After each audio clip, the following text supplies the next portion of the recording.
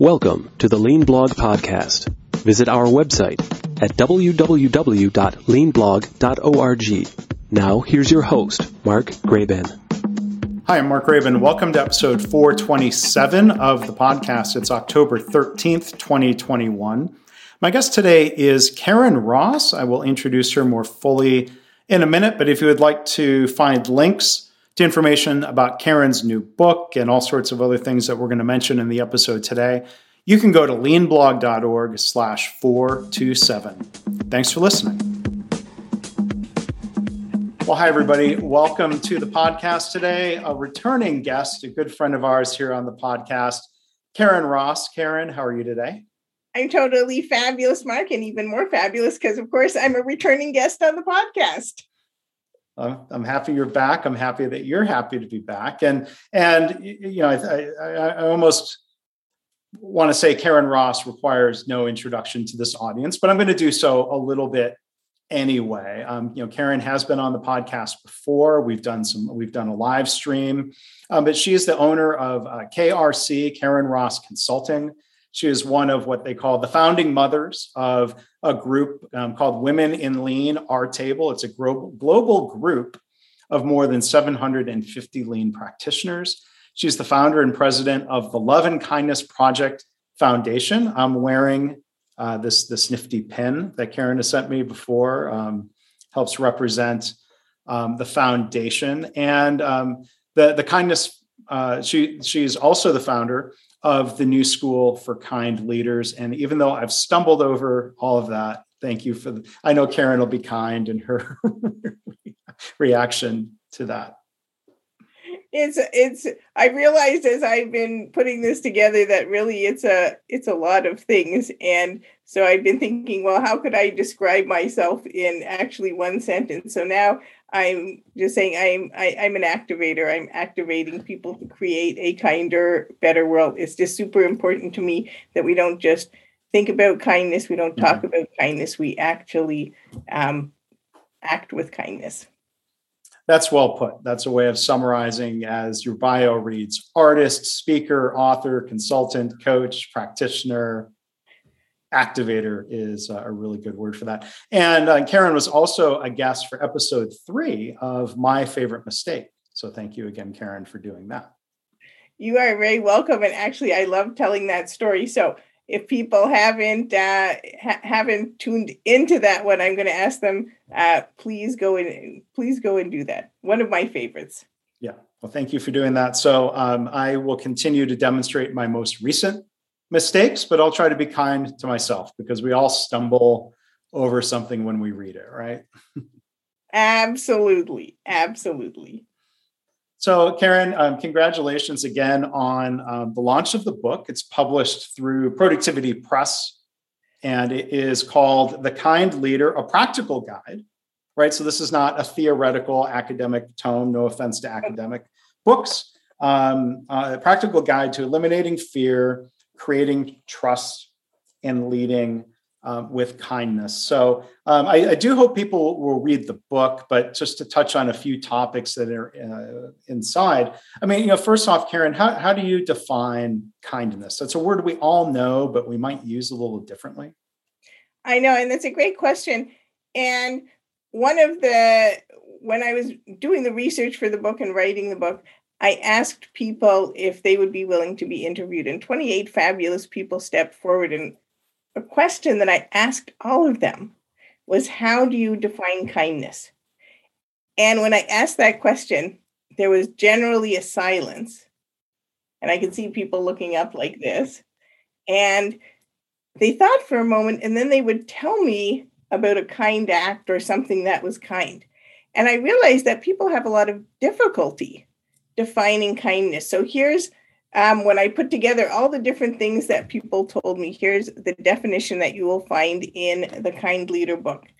Kindness is actually the act that we do, or the words that we speak. It's an action that connects our internal feelings and thoughts of empathy and compassion. And that act, kindness, is the act that we do in response to those feelings of empathy and compassion that's undertaken purposefully to make something better for somebody else. So just thinking about the suffering that someone else is going through, the desire to help them with that, that's internal to us, and it's not kindness. The actual thing we do, the word we speak, the response we have to that person, that's what kindness is.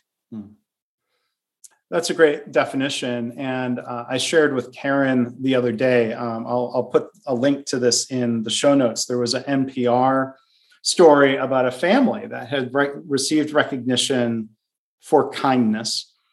And I think it was one of the family members who talked about the difference between being nice and being kind. And it seems like that focus on the action, as you stated it, if I remember right, I think that's how they differentiated, that niceness is maybe a little more passive or less actively involved than kindness. What are your thoughts on that? Yes, I would agree. And actually, I think it's really important that we have discussions around being nice and being kind, because oftentimes what I hear is that people think that kindness has to do with weakness. But actually, I think it's the opposite, that kindness, especially in leadership, requires a huge amount of strength. So just for an example, we have a team member who maybe is underperforming, and we're thinking maybe we want to move them off our team or we want to let them go. The nice thing to do might be actually to go to them and give them some kind of excuses and say, we're moving you off into this role because, we think you'll add value, whatever it is. The kind thing to do, which actually requires a lot of strength, is to sit down with the person and say, here are the things that I've seen, in a way that doesn't tear the person down, that doesn't break their heart, that doesn't hurt them as a person, and explain to them what's really going on, the truth of the situation, and then listening with open eyes, open ears, open mind, and an open heart to see what is going on with them and figuring out how you can help them. Right now, that action, how you can help them. And again, it still may mean moving them off your team. But actually, that takes a huge amount of strength, doesn't it? If we're not kind, how's that person going to learn and grow and improve? Yeah, I mean, right at the beginning of chapter 1 of the book, you cite Colin Powell, who was a 4-star general, Secretary of State, who says, kindness is not a sign of weakness. It is a sign of confidence. And I agree with that completely. Absolutely. And you know what? I think if General Colin Powell does not think that kindness is weakness, that is pretty much enough authority for me to agree as well. Think about times in your own life where you've had to do difficult things, or think about a difficult conversation you have with someone, or maybe you're overcome with emotion. The easy thing to do is shout at someone. The easy thing to do is disconnect from someone. The easy thing to do is blame someone else. That's weakness, right? We lose our temper in weakness. To be kind to someone, to think, oh, feel that empathy, right? What could be going on with this person? Let me put myself in their shoes. Oh, they're going through this really hard time. I can see they're having some mental health struggles. I feel compassion about it. Now let me see what actually I could do to help the person. That takes an awful lot of strength. That is a lot harder to do. I mean, yeah, that phrase, losing your temper, I mean, that says a lot just in those words, that we weren't able to maintain control over our reaction. I remember this is something the late Stephen Covey would talk about, as others do, putting an intentional gap between stimulus and response. Like, think of, online discussion, and they don't use these words exactly, but someone says, you're a duty head. Well, it's really tempting to fire back. It's a reflex, right? It's a reflex. And in fact, it is a reflex, right? So we let our brain, right, that sort of reptile part of our brain takes over. And one of the things that I talk a lot in the book, is about the neuroscience that actually causes us to assume negative intent, right? To look at something, to hear something. We want to, our reptile, our ancient selves wanted to protect ourselves. And so we think about things negatively. But actually, in order to be kind, and we have 3 key kind leader practices: think kindly, speak kindly, act kindly, each with 3 key behaviors. The first key behavior of think kindly is assume positive intent. In order to do that, we're going to actually have to pause and check our thoughts regularly, because we are neurologically on the default to assume negative intent, right? So if we automatically think, well, if I'm kind, people are going to see that as a weakness, they're going to walk all over me. We have to look at ourselves and say, oh my goodness, now I am assuming negative intent. Well, and if they do try to walk over you, that's on them. That's not really, you shouldn't blame yourself for that, maybe.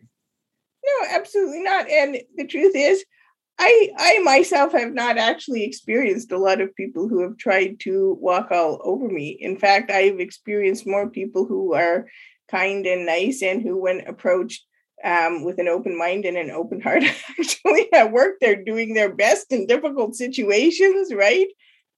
I haven't found people a lot of times that have tried to walk all over me. Well, so if your kindness and your actions are driven from strength, and somebody wants to assume otherwise, well, then they may learn. If they're trying to walk over you, guess what? You're not letting them, right? That's exactly it.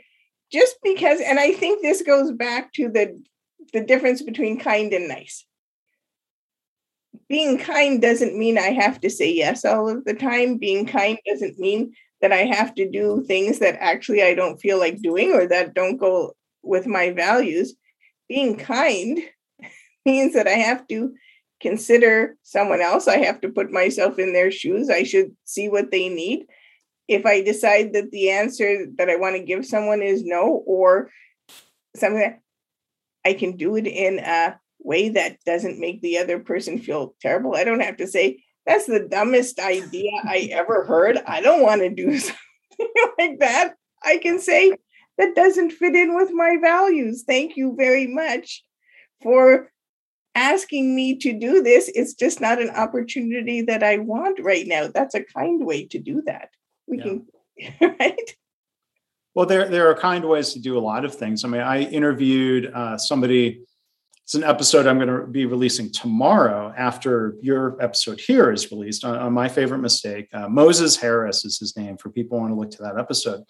And he was working his way through college. He was working at an insurance company, and he was fired for cause. And he never understood what really the cause was. Like, he told this story, I'll summarize it, is, he was trying to help set up in a large meeting room something about the projector and whatever. That was not part of his job. He was trying to be helpful, and there was a vice president, and she was having trouble. And he said, he was trying to help. And then after the fact, like, it's not like there was some sort of big blow up, but then after the fact, it got back to him. This VP is very upset at you and the way you treated her. And he and the other people around that he knew, they're trying to debrief and figure out, like, he couldn't figure it out. He got called into her office and was sort of forced to apologize. And he didn't know what he was apologizing for. And then get this, he got fired because the apology wasn't sincere enough.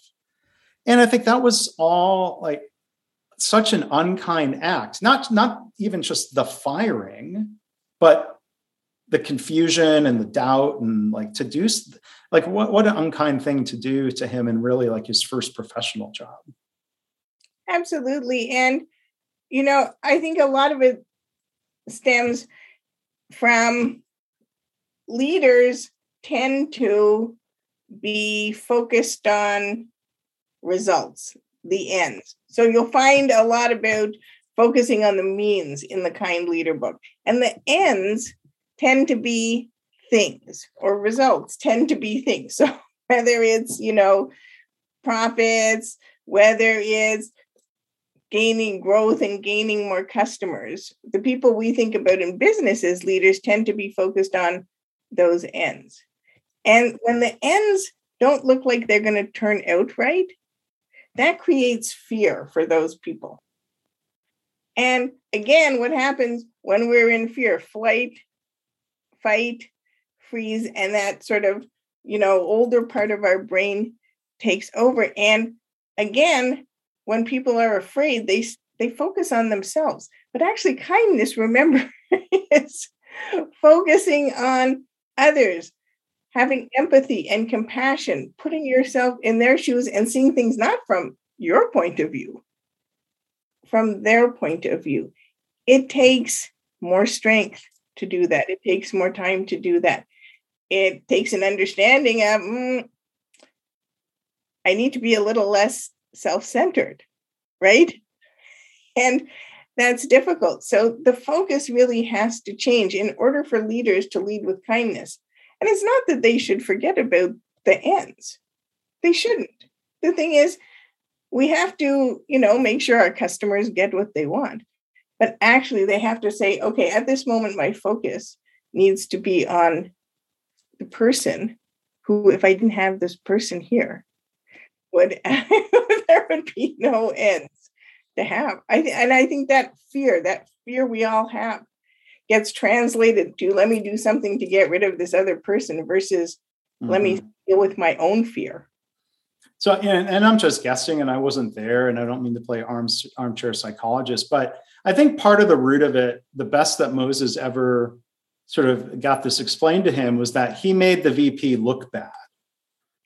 And some people have a real fear of, thinking, well, I'm higher up in the organization. I must be more infallible, more perfect, more all-knowing. And he may have exposed that fact. And it does really maybe sound like fear caused her to react in terms of, well, I need to get rid of that person. I need to punish them, as opposed to, like, even if the words, or maybe he should have pulled her aside and explained it, or maybe it was the tone, like he doesn't know. But like there was such a coaching opportunity there where this vice president could have called him into the office and said, let's have a discussion of like, wait, is this a good way to frame it? When you did this, it made me feel like that.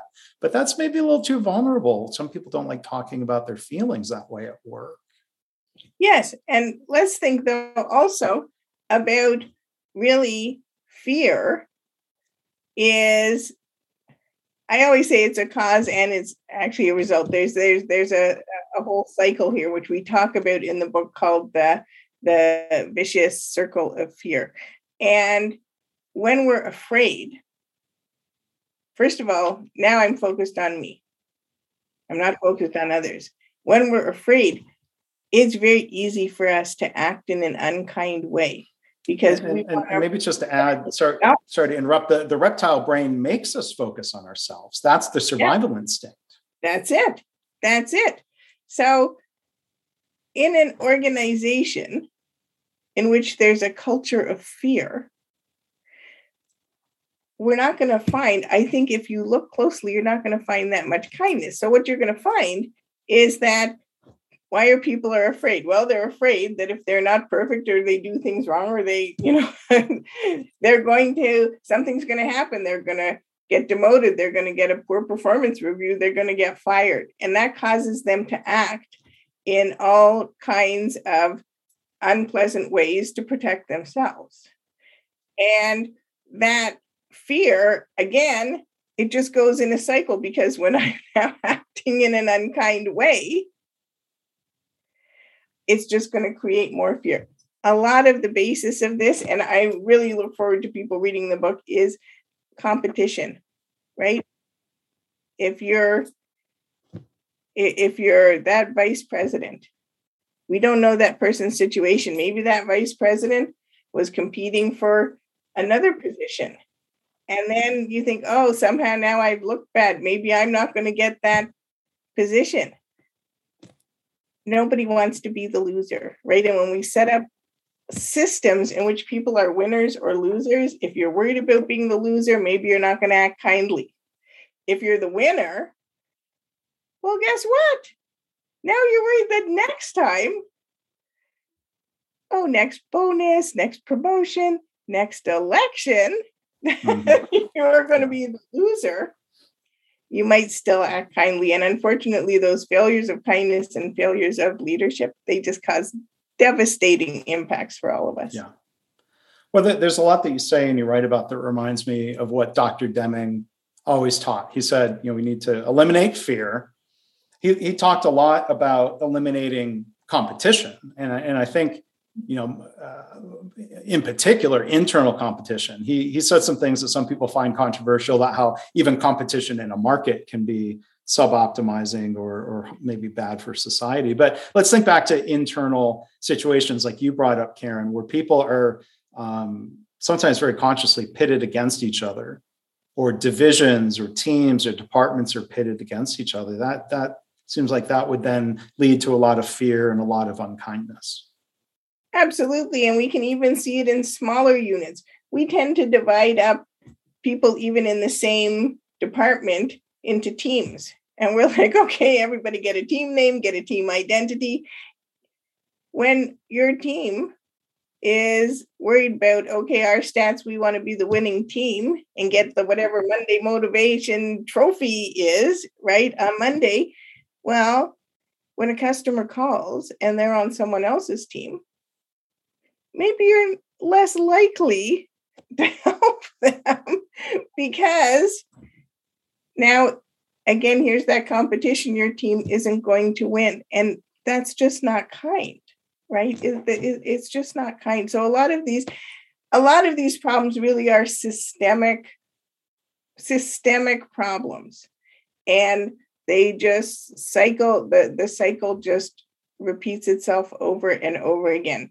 Our leader was unkind to us. As I say in the book, we all are leaders at different times in the day, at different places in our life. We may not have a leader title at work, but we go home and we're a single parent and we're the head of our family. We go to our child's sports team and we're the coach.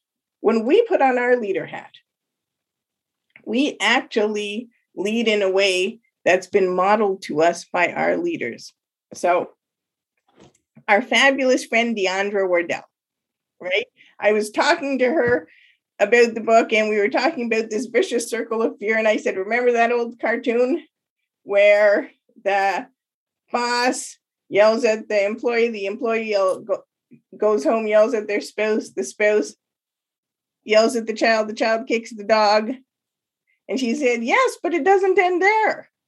She said, that child goes to school and bullies the other child. Then that child grows up and they become the boss that yells at the employee, and the whole circle, that whole vicious cycle systemically repeats itself.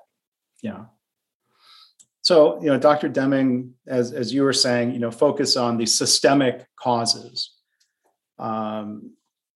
It might be a kind reaction to somebody's unkind behavior to step away from blaming them or assuming negative intent or assuming, well, they're acting unkindly, they must be a bad person. Well, that might not be the case at all because they're part of a system. They're part of a system. And in fact, so many people have said to me about the book, well, the people who are unkind and who need this the most are not going to read this book. Mm-hmm. So how is it going to help? Well, actually, here's what we know from systems thinking. If we change the inputs to the system, we're going to change the outputs to the system. So if all of us, and as I said, you're a leader at some point in the day, when you wear your leader hat, if you actually practice acting, speaking, and thinking kindly, and it is a practice, that takes practice, you are going to actually put different inputs into the system. And over time, all of our different inputs into the system change the system. And the outputs are going to be different. Instead of fear, we're going to get trust. We're going to get connection. We're going to get unity. We're going to get all those different things. And then the other people in the system, they're going to be changed by the system too. So there's that powerful indirect path. I think that hypothesis makes sense. It's not going to be the direct path of I wouldn't find this, I wouldn't expect this to be a useful approach to give this book to somebody and say, here, become more kind. Because A, they might not read it, or B, they might not read it from a place of really wanting to absorb it. They might want to read it so they can be dismissive and say, and or whatever that noise meant. Sorry to interrupt you, but what I'm going to say, I don't think if you asked anybody that they're going to say, I'm not kind. People think they're kind. We on the receiving end might not feel or think that what they're doing is kind, but I don't think most people are going to define themselves as an unkind person. I think there's all kinds of, I'm sure, neuroscience or psychology of the defense mechanisms that build up for people want to feel good about themselves. Yeah. So the best thing to do is to practice kindness and to practice kind leadership, because then not only is the kind act, the kind word, the kind thought you have going to make something better for the person that you actually are kind to, but it's going to change the system. And if you happen to be in a leadership role at work, the way you act is going to change the culture of the organization that you work in. And then because the people who work for you are going to take that, what they learn, out into other places, into home, into community, that's going to change the culture there as well. So for somebody who, is interested in the topic and maybe isn't as comfortable with the word kind or kindness, in the book, do you connect kindness to a phrase that has been used a lot in the lean community, respect for people, or just respect? How would you connect kindness and respect for people? Well, although this is not a traditional lean book, people who are lean practitioners are going to find a lot of connections. So our act kindly behavior is check in with people, not on them. And to go to see all of these things, we're going to find them. So I'm going to say that one thing I find from the lean world is that I don't think respect for people is as clearly defined a pillar as the continuous improvement pillar. We have tons of tools. People can tell you 5S. I actually was with the Saskatchewan Lean Practitioners Association, and I did a presentation, and I asked them, please write down your definition of respect for people for me. They were all different, which is actually what I was pretty sure about. So I think that the principles in this book help to really solidify and define what that respect for people is. And we have a very common saying we use in Lean.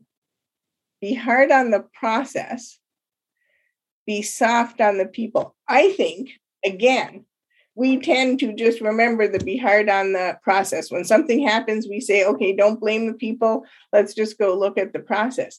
But I think we could say be soft on the people means be kind to the people. We shouldn't forget that other part. If somebody makes a mistake, they feel bad. They're a human being. We should actually help them to deal with that as well, so they can deal with their feelings of nobody wants to go to work and make a terrible mistake for a customer. It just doesn't work that way. Right. So I think there's a distinction between, let's say, not blaming and not yelling at somebody. Beyond that is to realize when somebody might need a pat on the back or a pep talk.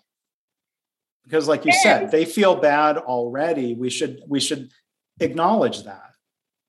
Okay, so I don't know if I've told you this story before, but when I started working at the payroll company, which is where I eventually learned Lean, in my very first week, I made a huge mistake.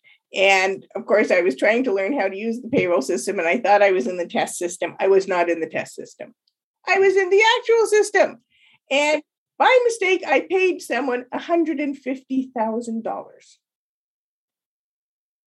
Now, the checks and balances of the payroll company were very good, and they actually caught the error before money was with $150,000.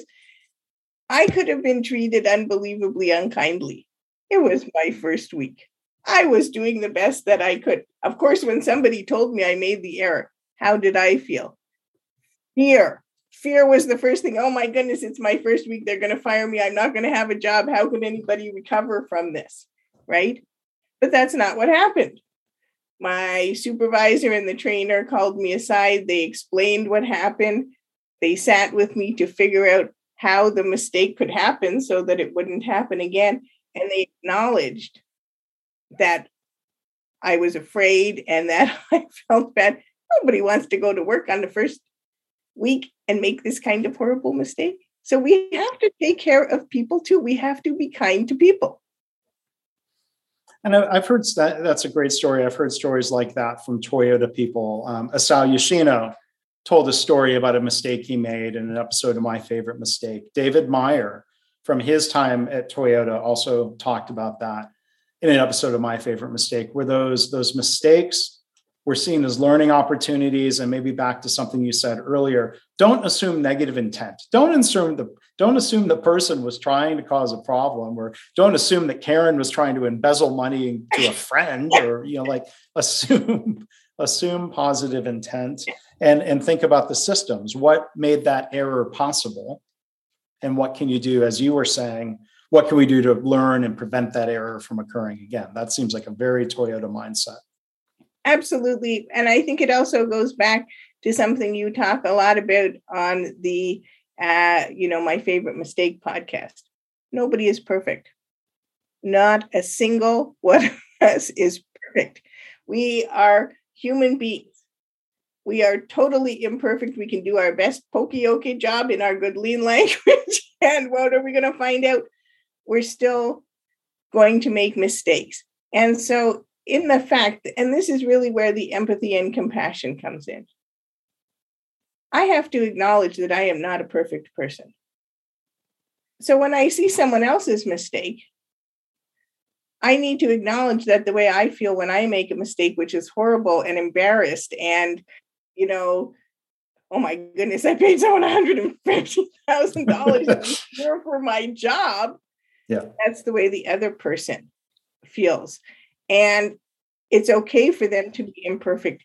It's okay for us to be imperfect. And the wonderful thing about kind leadership, which I always say, it's a practice that takes practice, is that I can guarantee you in 2 minutes, there's going to be another time for you to practice being kind for someone, because as human beings, we make errors all of the time. You would not have a whole podcast on this if this was not the case. Right. I mean, this wasn't the most recent mistake I made, but a mistake I made was pointed out to me just this morning, and I think it was done in a kind way. So I was leading a project to overhaul the website for the firm Value Capture. And there was a page where in the kind of the top subheader, it makes reference to healthcare. And it was pointed out, kindly, nobody piled on or called me an idiot or what's wrong with you or why weren't you more careful or why didn't you proofread? Somehow I had typed the word healthcare. Instead of 2 lowercase h's, there were both lowercase b's. And I typed the word healthcare a lot, and I don't remember ever. I'm a good typist. I'm a touch typist. I can type accurately and quickly. I don't remember ever noticing that I typed belfb instead of healthcare. And I'm like, well, those keys are right next to each other on the keyboard. And a lowercase b looks a lot like a lowercase h, especially the way the page was formatted. Mm-hmm. And I'm like, oh my goodness, I made the mistake and I didn't catch it. But you know what? It was easily fixed. And I appreciate the kindness. And again, I don't think that's being easy on me, where I don't feel like that's creating a permissive culture where Mark Graban doesn't have to care about the quality of his work. Well, no, I do care about the quality of my work. Right. And that's, again, back to this definition between being kind and being nice, right? Being kind doesn't mean that I can't help you become better at the work that you're doing. In fact, it would be very unkind of me not to help you. It would be unkind of me not to, point out something like that. Maybe I'd like to know how it happened. I'm sure you'd like to know how it happened, because goodness knows what you don't want to do is end up in a meeting where someone is talking about, hey, look, there's that guy who wrote Elf book right? Right?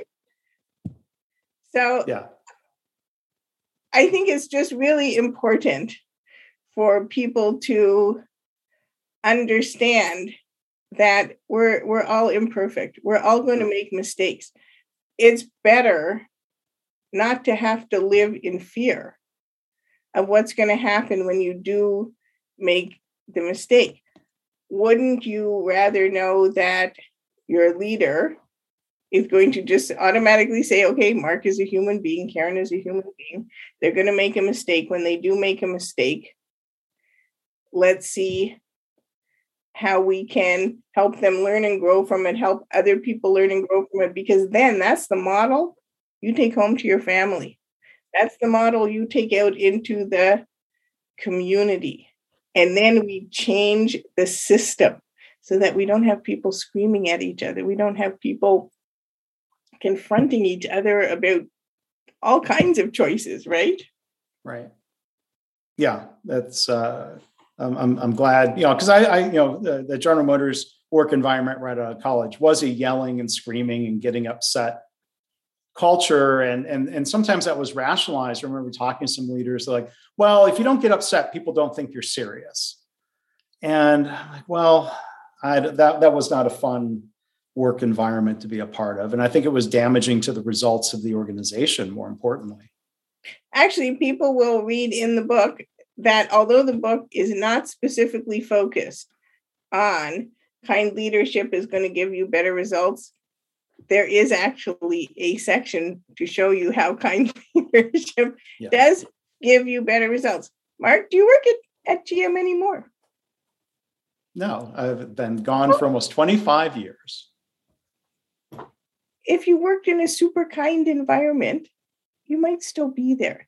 And that's really the other thing. We talk about now the great resignation and all of those things, and there's lots of different theories about why that's happening. One of the theories that I have is that people understand now that time is a precious gift. And what we do with our time, we're not going to get it back. This is the time of our life. When I go to work somewhere, I am giving that organization the gift of the time of my life. I will never, ever get it back. And I think people are unwilling to work in cultures and environments in which they are treated unkindly. That is, I think people aren't willing to do it anymore. Yeah, it connects back to this idea of kindness or respect, or however we're going to frame it, or both. Leads to better results. That's also the conclusion drawn from the research around a related concept, psychological safety. And I'll put a link in the show notes. Karen and Jessica House co-presented a really, really great webinar on psychological safety as part of the KaiNexus series. We're not, I think there's double benefit, as with many things. We're not being kind just because maybe, we'd say it's the right thing to do. It's good for the organization. It is good for the organization. And again, as adults, where do we spend the majority of our time? At work. In the book, I define culture as what's allowed and accepted here to happen here, right? If you have a culture of fear, well, leadership has allowed and accepted yelling and screaming and beating people with a stick, right? Then if it's allowed and accepted here, we take it out into the world where it's allowed and accepted. If what's allowed and accepted is when someone makes a mistake as a leader, for you to go and say, hi, here's what occurred. Can we sit down and you can tell me about it and help us? Let's figure this out. If that's now a culture of kindness, and that's how you learn to treat other people at work when you go home, that's how you treat your partner or spouse. That's how you treat your kids when they grow up. That's the kind of leader that they become. That's how they solve a problem at school. I wanted to come back and hear a little bit more about something you said earlier about neuroscience around assuming negative intent and how that might be baked into us. So one thing that makes me think of kind of related to that first is, like, I from what I've read, it does seem like it is very much in our human nature to try to blame others, to deflect blame from ourselves. Like, that seems like a reasonable survival strategy that then has all kinds of side effects. Is there a similar neuroscience around assuming negative intent? Was that helpful maybe in the earlier days of humankind? Yes, and in fact, it's called negativity bias, right? And it's totally unconscious, and we assume the negative. So, and this happens all the time. When my kids were little, we wanted to go to Disney World. And so I said, children, your father and I have decided that we are going to take you to Disney World. And they looked at us and they said, we don't want to go. And I'm like, okay, something is like really wrong over here. But the thing is, in general, when we present a novel idea to someone, the absolute first thing they are going to do is assume negative intent and say, no, I don't like that. As leaders and as people and as lean practitioners, we need to understand this negativity bias and realize that, okay, they're not resistant. They're not doing, they're human beings. And actually, if you let people just go for a while, they'll think about it, that part of the brain will, just relax, and then they can think. But in general, we will all assume negative intent first. And because The Kind Leader is a practical book, so here's the point at which I'm going to ask people to do a little bit of practice. What I'd like everyone to do now who listens to this, whatever point it is in your day, wherever you are, to pay attention for the rest of the day to when someone presents an idea to you. And I want you to pay attention to your own thinking and notice, what was the first thought that came into my mind? Mm-hmm. Chances are it's negative. The good thing is, as human beings, we can override that because we can look at that negative thought, we could write it down, and we can say, okay, what can I replace that with a positive thought? And I'd like you to do that. And especially if you're in a leadership role at work, probably almost every interaction you're going to have with someone, that negative is going to come first. As I said, we're going to have 1,000,000 times a day to practice assuming positive intent. We also remember negative things much more clearly and much longer than we remember positive experiences. And I think Toyota, when they came to North America, found this too, maybe in Japan, right? A problem is buried treasure, and we would talk about the problems first. I think they found in North America, you need to give workers 3 to 5 positives before you tell them a negative. We remember the negative. And I think there's something to be said about being kind to yourself. So, like, one thing I think I've gotten better at managing is I know I shouldn't blame individuals for systemic problems, whether that's in a workplace or me being a customer or whatever. And I've gotten better at kind of creating that pause between having the thought that's sort of blamey and then saying something. Like, I've learned to keep that in. I still sometimes feel bad, like, well, why was I even thinking that? But then I try to be kind. I'm like, well, it is kind of in our nature, but at least I moderated it. I need to, I think, do better around this negativity bias of stating the problem I see with the idea first, instead of holding that back and saying something good about the idea, because, and that's not blowing smoke, but there is, I'm sure, something good about the idea, and not just jumping right to the flaw in the idea, the potential flaw in the idea, or having a negativity bias about expecting the worst. I guess my one takeaway here is that I can be kind toward myself and say, well, that is part of our nature. Don't beat yourself up over that. Yes. And I think, again, and you'll find specific exercises. Good thing you have your book, because you can do the exercises. I'm going to go through it more now. Yep.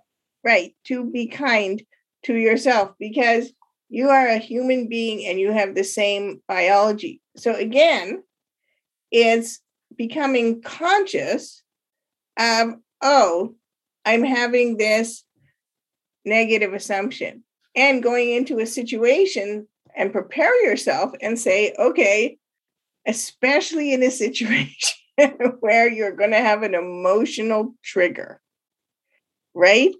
That, okay, what are the things that I can do to prepare myself to, no, the first thought I'm going to have is probably going to be negative. Now, what do? I can stop. A really good thing for a leader to model is actually to sit down in a situation that's a difficult situation or a difficult conversation and say, oh, I know that we have this thing called negativity bias, and I'm going to have this, what I call negative first impression. When I do, I'm actually just going to take a pause. I'm going to write it down, and I'm going to recenter myself. Now you've actually modeled a good way for that person to act when they have their leader hat on. So not only are you actually making what you're doing visible, you're saying it's okay to be human and to be imperfect. Right? Nobody perfect. Be kind to yourself. Perhaps you've noticed that every LinkedIn post I put in everything, you'll find a spelling error, you'll find a grammar error. I actually leave those on purpose. I do reread my post. Mm-hmm. And I just leave them because I want people to understand. No need to be perfect. And do you know Amy Mervak? I've met Amy before. Yeah. She's from Michigan, I think, right? Yes. So Amy and I are actually doing a New School for Kind Leaders workshop called Perfectionism Isn't Kind. And we're going to actually do a particular workshop on that. Jessica and I are doing a 5 C's of psychological safety one as well. But it's okay not to be perfect. Do you know why it's okay not to be perfect? Because there are 7.5 billion people in the world. And the reason we're all here in the world, imperfect as we are, is to help each other. If we were perfect, we'd only need one. Wow. So I wanted to ask, you've been doing live streaming. You and I have done some live streaming before, and you've been doing this weekly talk show, the Little Kind Words talk show. I mean, when you're streaming live, a mistake, it's there. I mean, I'm not going to go edit out the stumbles from me attempting to read from your bio earlier, but like, what have you learned first, like just about the process of live streaming? If you make mistakes, have you managed to be kind to yourself in that context? Oh my goodness. Well, first of all, I love the live streaming, and I love it because it gives us an opportunity to practice accepting what is, right? And I think that's, again, another good way to practice being kind to ourselves and being kind to others. Last week, you can go back and listen to this, my little end of the week reflection. My phone rang at the end of it. It was some kind of junk call. Hey, that's okay. People's phone rings. But I really love that. Not edited, not perfection. You know, they've just recently found a study, I think probably everybody's read it, about the negative impact of Instagram on young women, right? When we Photoshop everything, when we only curate the best moments, what kind of example is that? Hey, you know, the truth is I don't have the perfect lighting. I don't have any fancy lighting over here. I don't dye my hair. I don't wear makeup. My phone sometimes rings, and it's all right. And that's actually what I want to help people understand. It's all right. We don't have to actually improve at every moment. Sometimes we could just accept ourselves as the imperfect, fabulous people we are. That's well said. One other question before we start wrapping up. You know, as you know, we try to be lifelong learners, and I know Karen, I know that is you. You're practicing and challenging yourself. What have you learned about kindness since the book was published?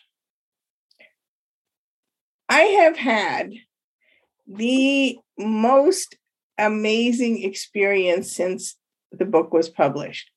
You would not you cannot imagine the number of people who have reached out to me and said, Karen, what can I do to help you?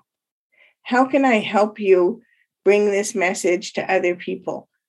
And I am absolutely incredibly, I don't have words to describe, as you can see, how I feel.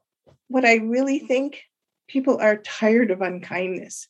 They're tired of feeling like there's nothing that they can do. They're tired of a system in which every day on social media, we're just streamed all kinds of unkindness. The artificial intelligence, as you and I said in our live stream, just presents you with this.